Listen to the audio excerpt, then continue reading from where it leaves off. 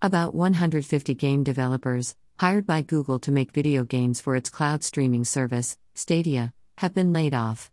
This took place after the announcement made by Google to shut down its Stadia Games and Entertainment division earlier this month, just nearly 2 years of its launch. The creation of high-caliber video games was costly, and the process was too complicated. Stadia's subscription wasn't great either. Click here to read the full story.